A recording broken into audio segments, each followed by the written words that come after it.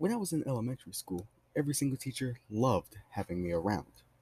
Not for my immaculate grades, because I was as dumb as a cinder block, or even for an upbeat attitude, because I was sadder than a paralyzed crab, or as I like to call it, a rock. They loved me because I spent the majority of my free time and class time looking for trouble. I remember stalking the hallways, fields, and bathrooms with colored nostalgia. I caught scoundrels committing crimes like skipping class behind the bungalows that I would sleep behind, to minor offenses like littering around the trash can.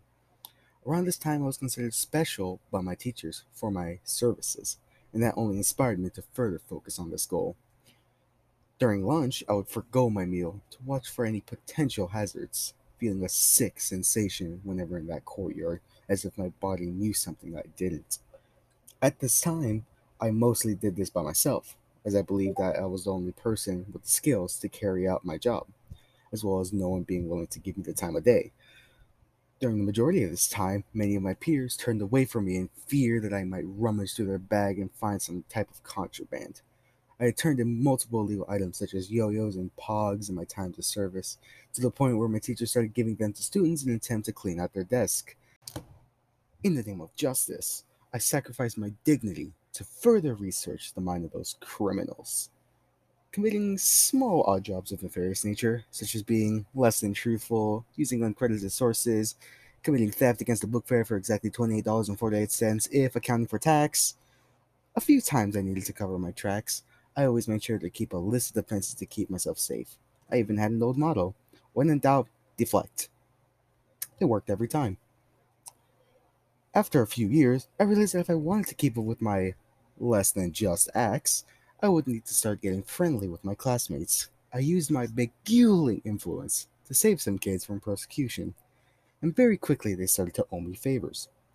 The little free time I had switched from reading by myself in a quiet corner to talking with my friends, as they sat there and listened to while they talked to each other.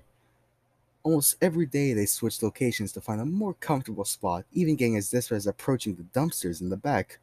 As they went around the school, I followed them to help them settle down in their new lands. At the end of the year, I realized they started to become distant from them. So I decided that I would be the bigger man and only take a commemorative pencil case, which happened to be full. Many people had tried to get me in trouble, greatly exaggerating my deeds, but no teacher would ever believe them, and a lucky few were immediately given the chance to think about what they had done to me, and the only one keeping misdemeanors in check. As the school year ended, I had realized what I'd done. I was completely friendless, having to turn to a kindergarten pal for any type of friendship.